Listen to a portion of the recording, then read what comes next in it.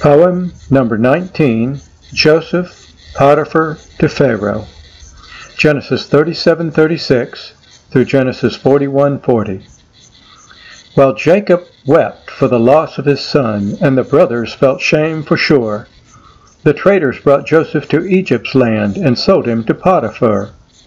As the captain of Pharaoh's guard, an important and prosperous man, he saw Joseph was honest and blessed of God, and put everything in Joseph's hand.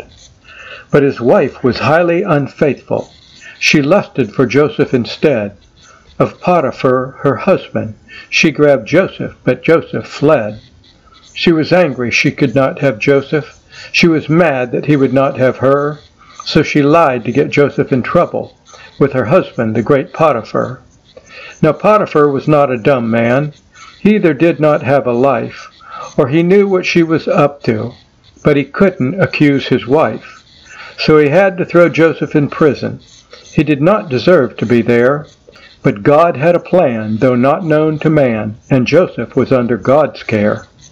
Like in Potiphar's house, now in prison, Joseph served God so grand that the warden could rest because Joseph was blessed. He put everything in Joseph's hand. Pharaoh's butler and baker upset him. Maybe something that they said. Did he find a roach in his coffee, or a frog in his soup or his bread? He threw the two into prison. Their dreams Joseph knew by the Lord. Joseph told them the meaning. It all came to pass. One died and one was restored. Joseph asked the butler, remember, when you serve the Pharaoh his wine. But the butler forgot. What a friend, thanks a lot. And Joseph kept doing his time. 2 years later, the butler's frantic. Holy cow, Pharaoh dreamed in the night. It has meaning, you know, that no one can show, and the butler has a wrong to make right. Sir, I remember my error. Your dream can be made known to you. Joseph said what you'd do, and it all came true. How I failed him, I haven't a clue. Pharaoh hastily sent and called Joseph. He said, Son, I've dreamed me a dream. 7 fat cows came out of the river, 7 skinny out of the same stream. The skinny ate up the fat cows, but the skinny, they didn't change. I dreamed too of corn, fat and skinny till morn. I'm troubled, my dreams are so strange.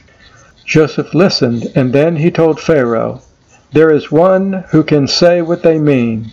Only God the Creator I worship and serve knows the meaning of Pharaoh's strange dream. The fat cows, 7 years of great harvest. The skinny, 7 famine indeed. You must save in the barn your wheat and your corn, so you will have food when you need. Now find a man of great wisdom, who can oversee all the land.